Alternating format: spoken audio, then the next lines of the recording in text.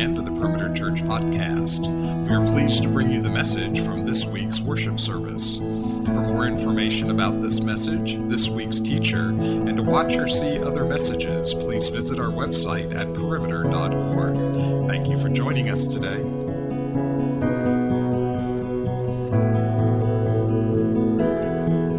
If you have a Bible, let me ask you to turn with me to Hebrews chapter 12. And if you have a Bible, sort of new to it, Hebrews is a rather large book of the Bible, a big letter that's over toward the right-hand side, toward the end of the New Testament. If you don't have a Bible, no problem. You're going to see on the screen all the scriptures we're going to refer to and an outline of what we're talking about today. And if you're a note taker, you'll find in your bulletin also a little insert called Points to Remember that gives you some space to take some notes. We're in the fourth week today in a 4-week series called Jesus Outside the Box. If you're in a very rough period of your faith, or maybe if you're actually uncertain about your faith, if you're not sure whether you're a real follower of Jesus or not, or maybe you have thought you have been, but now you're really considering not following Jesus any longer, then we would say probably part of the issue is here, you need a bigger Jesus. You need a Jesus who's larger than the box in which you've had him. Or maybe at the very least, you need a more consistent focus on Jesus. So far in this series, out of the book of Hebrews, we've said these things. First of all, Jesus speaks. He is our prophetic Savior. He tells us the truth about himself and us. He tells us the good news. Secondly, Jesus atones. He's our priestly Savior. In fact, he is the perfect priest, and he himself is the perfect sacrifice. And then last week, we saw that Jesus reigns. He is our kingly Savior. He is ruler over all, and he is the source of our true refuge and gives to this world true justice. Today, our message is about this. Jesus overcomes. Jesus overcomes. And if you are a follower of Jesus, he will enable you to be an overcomer as well in your life. Even before we read today's passage, let me tell you a little story behind this passage for me personally. When this passage first came to be really, really meaningful to me, I was still a college student, and I was a member of the summer youth staff of a church in Metairie, Louisiana, outside of New Orleans. And I was young, and I was vigorous, and I was energetic, and I had no idea how to have healthy boundaries in my life. So I showed up in Metairie, Louisiana for like an 11 or 12-week stint, and you would have thought that it was my job to save all of New Orleans in 12 weeks. That's the way I went at it. Unless I was sleeping or eating or exercising, I was working. And when I got to the end of about, if I remember correctly, about 8 or 9 weeks of those 12, I found myself utterly exhausted. And besides my exhaustion, there were relational issues for me and some sin issues in my heart. And late one afternoon, I was hanging out in the youth offices of that church with another event that night after having another long day, and I really felt like quitting. I just felt like handing in to the head youth guy on that staff. Here's my resignation. I'm going back to Alabama, where I'm from. I've had it. But God led me toward this passage of Scripture, and after about an hour in this passage, I felt my heart re-energized for what God had called me to do that summer. A very powerful passage to me. It's from Hebrews chapter 12, verses 1 through 3. If you're following in the insert of your bulletin, that's in the English Standard Version, but I'll be using the New American Standard Bible. That's what you'll see on the screen and what I'll be using today. And this is what the writer of Hebrews says to us. Therefore, since we have so great a cloud of witnesses surrounding us, let us also lay aside, literally throw off, every encumbrance and the sin which so easily entangles us, and let us run with endurance the race that is set before us, fixing our eyes on Jesus, the main thing we'll look at today, the author and perfecter of our faith, who for the joy set before him endured the cross, despising the shame, and he is sat down at the right hand of the throne of God. For consider him who has endured such hostility by sinners against himself, so that you will not grow weary and lose heart. Lord, we ask you right now that you would show us Jesus, that we would be drawn to him and gain our faith, in fact, from him. We pray it in Jesus' name. Amen. Just in the last week or two, I heard the story of Julie Moss and what occurred to her in 1982. In 1982, Julie Moss was a college student. She was quite a runner, and she was used to running long distances, and so she decided to sign up for an Ironman triathlon in Hawaii. Now, she had never done one of these events before, but she was all set for it. And if you don't know what that event entails, it entails a 2.4-mile swim, then a 112-mile bike ride, and then just for the fun of it, to run 26 miles. So running 26 miles is a marathon, but then you add this other stuff to it. And I've been told by folks that know about this kind of thing, which I obviously do not. I've never done one of these, don't plan to. But I've been told that the reason the swimming doesn't come last is so many people would drown, and that makes total sense to me. So they put that first, and then they put the bike next, and then they put the running next. Well, Julie Morris said, well, I don't want to win this thing, I just want to finish. I'm a big runner, so she trained a little bit, but not really all that hard. So she enters the event, and then something unexpected happens. She is winning. And she's winning, in fact, by 20 minutes being ahead, 20 minutes of the next person. So her attitude changes. I'm going to win this thing. So she pushes and pushes until she gets to the very last mile, and that's when her body betrayed her. 139 miles of aerobic exercise caught up with her legs, and they folded underneath her. She told an interviewer later, I was telling my body to get up, and my body was saying no. Well, she didn't totally give up, though. She began to crawl, and back on her legs she went, and she sort of finally stumbled across the finish line, not winning it. A lot of people had passed her. But somewhere in that last mile, she just hit a wall. Let me ask you, in some responsibility that God has called you to, have you sort of hit the wall? You feel like quitting? Maybe it's a responsibility in your job. Maybe it's your job totally. You just want to throw in the towel, I quit, no mas, no more. Maybe it's in some ministry opportunity here at the church. You've been volunteering here or some ministry somewhere else, and it's gotten more and more difficult, and you feel like quitting. Maybe you're in vocational ministry. And when you entered vocational ministry, someone told you it would be terrific and exciting and always easy, and they lied to you. Sometimes vocational ministry is exciting and thrilling. It's hardly ever easy. And you feel like quitting this thing that God has called you into. Or maybe it's on the family side of life. Maybe there's a father or mother in your life and you're just fed up with him or her. Maybe there's a son or daughter that's brought you to the end of your rope and you wish you could just quit being a parent to this person, young or old. Maybe it's your marriage and you really want to quit your marriage. Maybe you want to quit it legally, and if you don't quit the marriage legally, you want to quit it emotionally. You're at the end of your rope. You've hit the wall. You want to quit. Or maybe you're battling against some besetting, nagging, ongoing sin in your life. And the truth of the matter is you've stopped fighting against it. You've thrown in the towel, or at least you want to. And maybe it's not just a particular calling, a particular responsibility. Maybe just like the people to whom this letter was first written, when it comes to the very idea of being a Jesus follower, you're ready to quit. Maybe in your heart of hearts you've already quit, but you've never told anybody because it would rock your world too much. But secretly, you no longer believe what you used to believe and you know it. Or maybe you would say, yeah, I'm a follower of Jesus, but there is some scandalous, horrendous sin in your life. And you have stopped fighting against it. You've stopped repenting of it. It is functionally the Lord of your life, and you've let it take that position in your life. And yet you've convinced yourself, I'll still be in heaven even if I let this thing rule my life.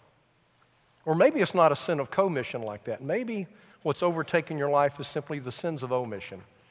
You would say, sure, I'm a follower of Jesus, but in reality, other than occasionally coming to this worship service, you're not doing anything to seek Christ. You don't seek His Word. You don't seek prayer. You don't seek fellowship with God's people. It would never enter your mind to serve other people in the name of Jesus or share the gospel with somebody else. But because of your family heritage or maybe because of things you did years ago, your attitude is, sure, I'm a follower of Jesus. But in very practical terms, you're not doing much following now. The truth of the matter is, every one of us in this room have a need for endurance. Maybe it's just endurance with a current relationship or a current calling and responsibility. All of us are in need of the long term of endurance, of not forsaking the following of Jesus. Today we want to look at one specific thing that this passage tells us to do. It's one big main idea, and it is this. You'll see it on the screen. We are to run this race of following Jesus by fixing our eyes on Jesus.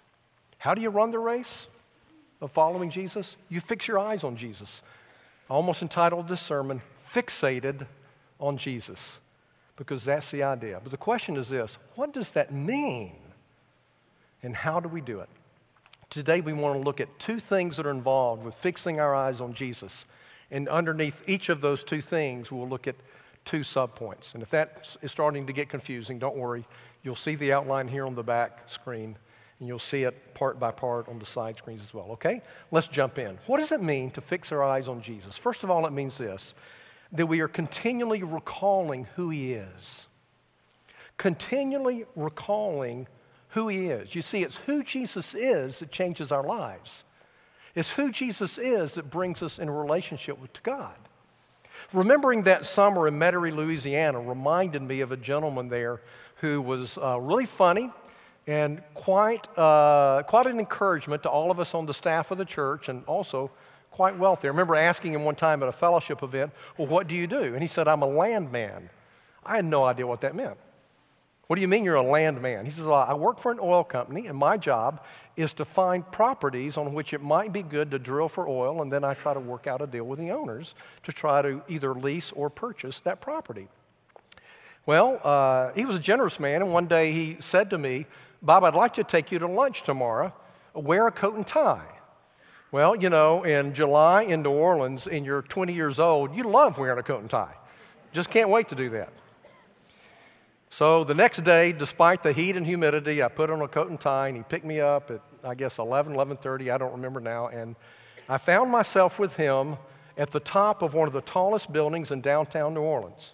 And it was a restaurant at the top. All four sides were glass. Amazing views of the Mississippi River and downtown New Orleans and far beyond.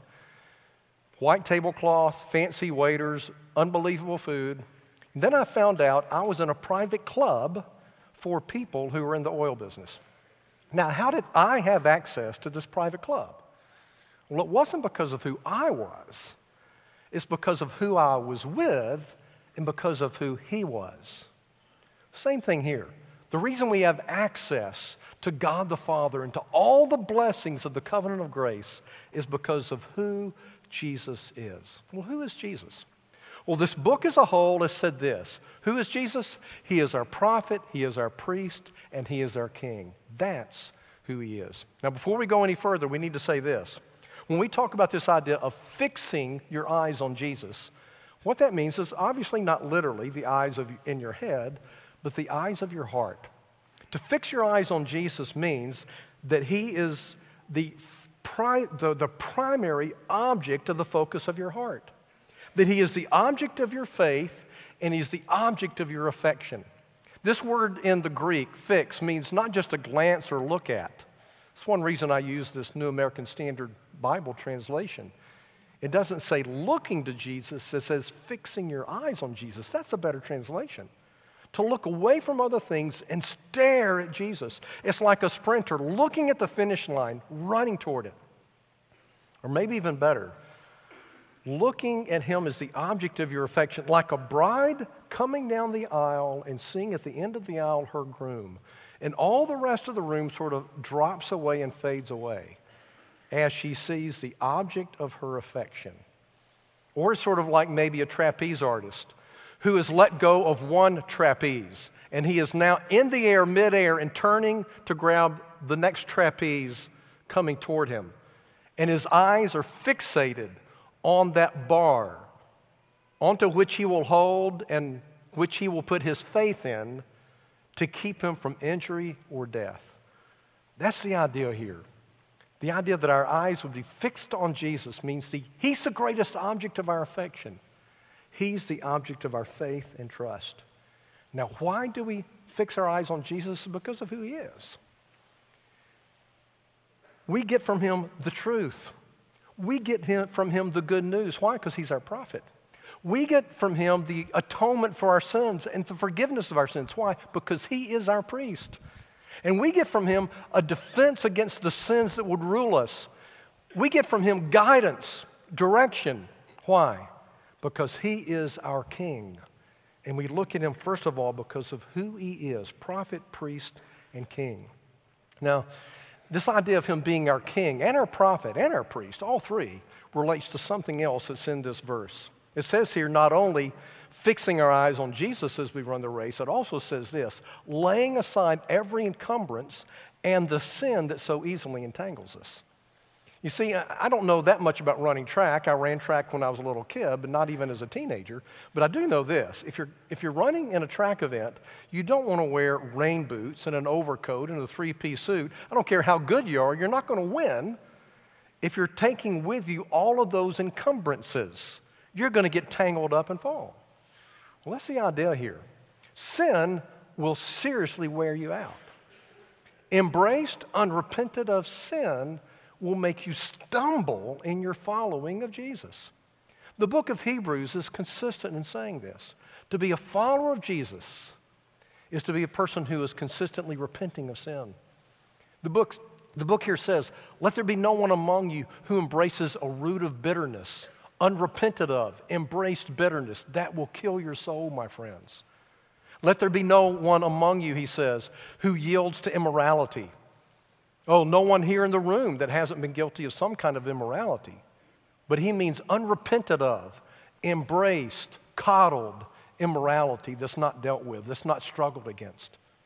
He says, let there be no one among you who embraces a value system that's totally about this world now, this age now, not really believing in, not building your life around the kingdom of heaven and the new heavens and the new earth, the things you can't see with your eyes, the things that are really there.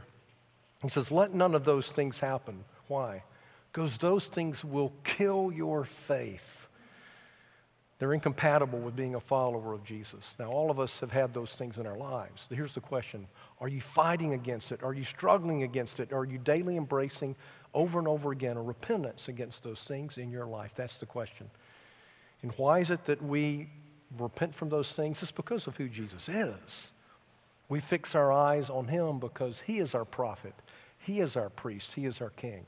Now, that's what the writer of Hebrews has said in the first 10 chapters of the book. But here in chapter 12, he defines Jesus a different way. He says Jesus is the founder and perfecter of our faith.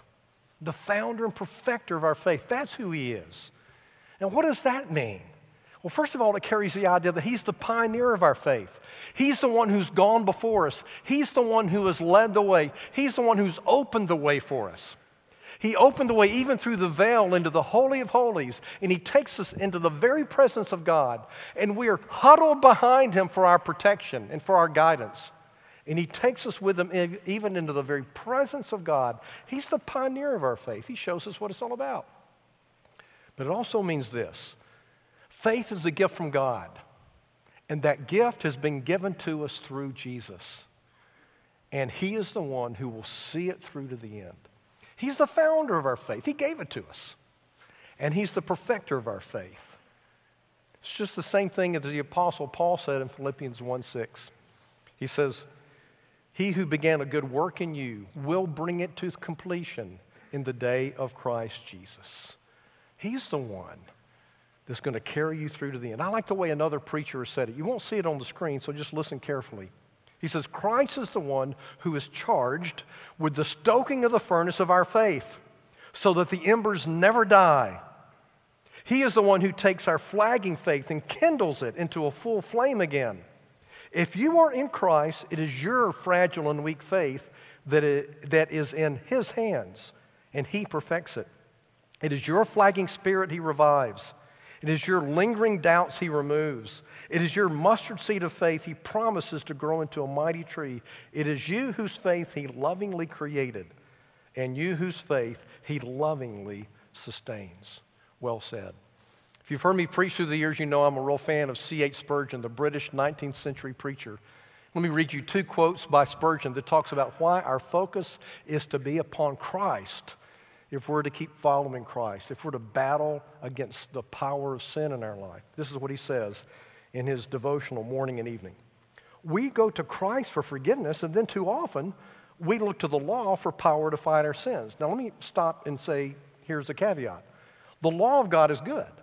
It's very important that we understand God's law. Otherwise, we don't know what righteousness is or what sin is. We have to know His law, and we have to love His law. His law is His will for our lives. And if we love Him, we'll love what He wants us to do. But here's the point. The law doesn't give us the power to obey the law. The law doesn't give us the power to obey the law. That comes from Jesus. So He says, we go to Christ for forgiveness, and then too often look to the law for power to fight our sins. No, take your sins to Christ's cross. For the old man can only be crucified there. We are crucified with Him, which, by the way, is why our lead pastor, when he teaches about the fullness of the Holy Spirit, teaches from Romans 6. Because Romans 6 is about our union with Christ in His life and death and resurrection. He says the only weapon to fight sin with is the spear which pierced the side of Jesus. Ordinances, that is, the Lord's Supper and baptism, are nothing without Christ as a means of mortification, that is, a means of killing sin. Your prayers and your repentance and your tears, the whole of them put together, are worth nothing apart from Him. None but Jesus can do helpless sinners good, says the hymn, or helpless saints either, says Spurgeon. You must be conquerors through Him who loved you if you are a conqueror at all. Our laurels, that is, the wreath of victory on our heads, must grow among His olives in Gethsemane. In other words, His suffering is the reason we have victory over sin. Well said. Here's another quote from Spurgeon from a sermon of the Old Testament. He said this, if God in His great grace has given Jesus to you, get out of Him all that you can. And do not think that He will consider you to be intruding. It is the delight of His heart to give out of His fullness to His needy people. He is best satisfied with you when you are best satisfied with Him. He gets most from you when you get most from Him. We run this race by fixing our eyes on Jesus because of who He is. It's the first thing we want to look at. The second thing it means to fix our eyes on Jesus is this, to be continually remembering what He has done. We not only recall who He is, we remember what He has done. First of all, we remember what He has done for other people. We remember what He's done for others. In this passage, it begins, in fact, with a very odd thing. It says, therefore, having been surrounded by such a cloud or such a large group of witnesses. Now, as a teenager, as a kid, and as a teenager, and even in my 20s, I think when I first read this passage, I thought this was talking about those that are witnesses of my life. So I'm surrounded with people that are looking at me and looking at how I live my life, so I need to run with endurance because they're looking at me. And then I realized, no, the cloud of witnesses around me, that's not the people that live around me now. That's all these people listed in Hebrews chapter 11. These great people in what has been called the Hall of Fame of Faith. That's what it's talking about. And I had the imagery in my mind that these people up in heaven were looking down at me, and they were like my cheering section, pulling for me to follow Jesus. And when I was in youth ministry, I would teach it that way, and people really liked that part of my sermon. They always did. Oh boy, Abraham was pulling for me and Moses and all the rest. The only problem is that's not at all what it means. What I found out later was these witnesses are not witnesses of my faithfulness or the lack thereof. They are witnesses of the faithfulness of God. So in chapter 11, he says, let me remind you, you're surrounded with all these people who have been witnesses that God is faithful. Even when we are faithless, He is faithful. And He will see you through to the end. He is the foundation and reason for your faithfulness. For example, a couple of examples. There's the example of Noah. Noah labored for decades and decades building the ark. He endured because God gave him the strength to endure. But here's the point. Noah was a scandalous sinner. He did some awful things. But God was greater than his sin, and he endured all the way to the end. There's the example of Abraham. Abraham believed the promise of God decade after decade after decade that God would give him an heir, and from that heir would be the salvation of the world. Abraham was a scandalous sinner. He did awful things. But God was greater than his sin, and he endured because God gave him the strength to endure. This is also the way the writer of Hebrews expresses it in verses 32 and 33 of Hebrews 11. He says, "What more shall I say? For time will fail me if I tell of Gideon and Barak and Samson and Jephthah and David and Samuel and the prophets, who by faith conquered kingdoms and performed acts of righteousness and obtained promises and shut the mouths of lions." Now let's remember, Gideon was a coward. Samson was a philanderer and a braggart. David was a murderer and adulterer. But God forgave them. God changed them. God enabled them to follow the Lord for a lifetime. Here's the other side of the coin. Not people that did great things in the name of God, but people who endured hard things in the name of God. Verses 36 through 40. "And others experienced mockings and scourgings, and yes, chains and imprisonment. They were stoned, they were sawn in two, they were tempted, they were put to death with the sword.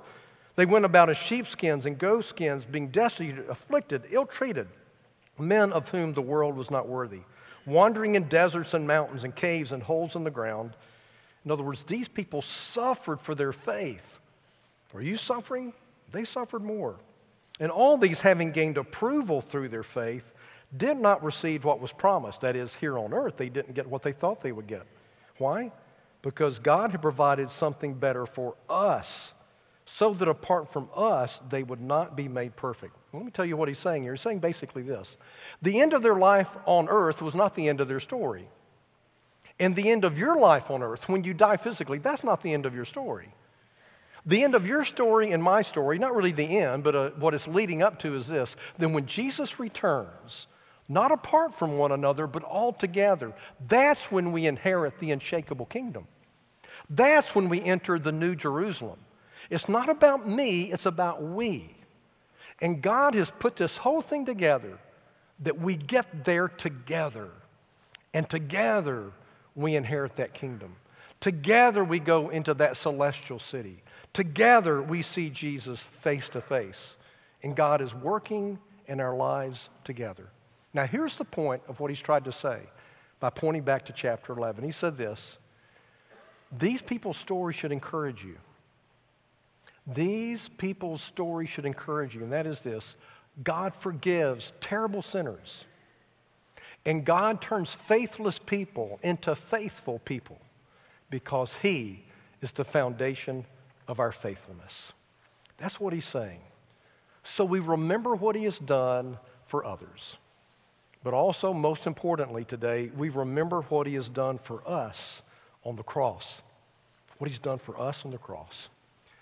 Now let me parenthetically say this. When I talk about remembering and recalling, I don't mean here just, oh yeah, I remember it, I recall it, I know that information. Scripturally, to remember and to recall like this means to recall with faith. Hebrews 11:6 says, without faith it's impossible to please God. That's what the writer of Hebrews is talking about. Hebrews 11:1 says that faith is the assurance of things hoped for, the evidence of things not seen. The whole book of Hebrews basically is saying if you only live your life for the things you can see with these eyes, you will give up following Jesus. You must see with a heart of faith those things you can't see with your physical eyes, and then you will persevere. Faith is the assurance of things hoped for, the evidence of things not seen. It's that kind of remembering, that kind of recalling. It says in Hebrews 11, you have need of endurance. And where does that endurance come from? He says it in Hebrews 11:23. Let us hold fast the confession of our faith without wavering. Why? Because he who promised is faithful. And my friends, that's the point of what he's saying here. Where is it that we see the faithfulness of God most clearly? What is the one event in the history of mankind that says indisputably God will be faithful? He loves you that much. He has committed that much to you to be faithful in your life and make you faithful. My friends, it is the cross of Jesus Christ. And the cross is simply not our example. The cross is the means of our power. Look again at the primacy of the cross in this passage, verses 2 and 3. Looking to Jesus, the founder and perfecter of our faith, who for the joy set before him endured the cross, despising the shame, and is seated at the right hand of the throne of God. Consider him who endured from sinners such hostility against himself, so that you may not grow weary and faint-hearted. if you find yourself on the receiving end of hostility. Let me ask you this. What did Jesus endure on the cross and before the cross? He endured the rejection and mockery of the leaders of Israel for 3 years. He endured the betrayal of one of the 12. He endured being deserted by the 3 people on this earth that were the closest to him. He endured being flogged with a Roman cat of 9 tails, a whip with 9 leather straps, and embedded in each one were bits of rock and glass and metal. His back was shredded to pieces when they finished with 39 lashes. He endured carrying the crossbeam of his own cross to the hill of Golgotha. He endured having large, huge nails nailed through his wrist and through his ankle to a cross. He endured having his shoulders probably taken out of their sockets when the cross fell into place in the hole in which it stood. He endured the most agonizing, brutal death ever invented by mankind against other human beings. And besides all of that, he endured from sinners the mocking and insults of those who stood literally a few feet away from him. The writer of Hebrews says, no matter what you're suffering as a follower of Jesus, no matter what he calls to you, his suffering for you was greater. And he endured. He obeyed to the end. And his endurance is not your example, not only your example. His endurance is the reason you can endure. That's what this thing is all about. Hear me well.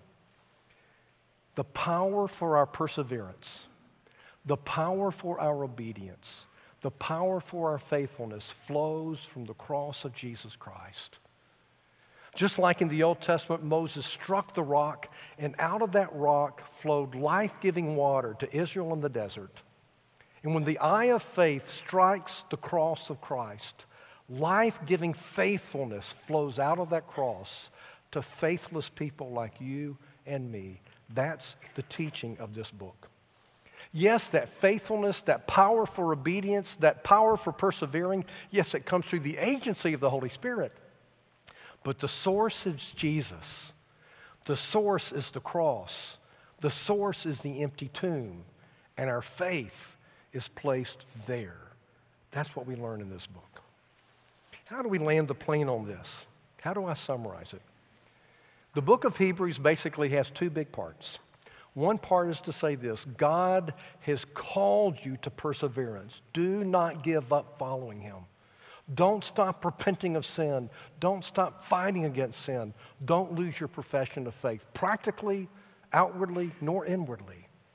But here's the good news of the book of Hebrews. What God demands of you, he will put into you. What God requires of you, he will fulfill in you. And that's where you're to look. Because Jesus overcomes. We as his people overcome. I will overcome. You will overcome. Because Jesus persevered, we can and will persevere if we know him. Because he remained faithful, you and I can remain faithful. Because of his fidelity, our lives can be marked by fidelity. He takes faithless people like Bob Cargo. He takes faithless, disobedient people like you too, and he turns us into faithful followers, not perfect followers, but faithful followers all of our lives, all for his own glory. How does he do it? He does it by his Spirit, and he does it by his word, and he does it because of the cross. That's the good news of this book. This book ends with a benediction that is perhaps the greatest way of summarizing all of this. It says God's called you to do something, and he's the one who will equip you. And it's because of his death and his resurrection. Let me read this benediction for you. It says this: Now the God of peace, who brought up from the dead the great shepherd of the sheep, there's the resurrection, through the blood of the eternal covenant, the death of Jesus, even Jesus our Lord, may he equip you in every good thing to do his will, to obey his commands, to keep following after him, working in us that which is pleasing in his sight, through Jesus Christ, to whom be the glory forever and ever. Amen. You know, in certain church traditions, and ours is not one that emphasizes a lot of bodily movements and that kind of thing, but in certain church traditions, a way of receiving a benediction is to stand and to hold your hands out as if you're receiving a gift. Let me ask you to stand for a moment. And if you feel uncomfortable holding your hands out like this, that's fine. And a lot of us here are Presbyterians. You can put your hands in your pockets and not move. but to maybe be a little more Anglican about it, if you want to sort of hold out your hands as a way of saying, in my heart and in my body, I want to receive a blessing that comes from God. And representing Him, I now give you this blessing. May the God of peace, who brought up from the dead the great shepherd of the sheep through the blood of the eternal covenant, even Jesus our Lord, may He equip you in every good thing to do His will, working in us that which is pleasing in His sight, through Jesus Christ, to whom be the glory forever and ever. Amen. Oh, Lord Jesus, I ask you right now to make that come true for every believing heart in this room. Because of the blood of Jesus, because of His resurrection from the dead, may you work in them. May you work in me your will. May we embrace your law. May we follow you faithfully no matter the opposition, no matter the persecution, no matter how great our struggle is against sin. Give us the grace to keep struggling and fighting and battling and moving forward until the day you return or until the day we die. Oh Lord, work in us what you require of us. And we thank you, Lord, that you're the kind of Savior who takes faithless people like us and you make us faithful because Jesus is faithful. We pray it all in His name. Amen. Thank you. Please be seated. You've been listening to the Perimeter Church podcast. Perimeter Church is located at the corner of Highway 141 and Old Alabama Road in Johns Creek, Georgia. Please visit our website at www.perimeter.org for more information, to give us your feedback, and find other messages from our teaching team. Thanks for making this podcast a part of your day.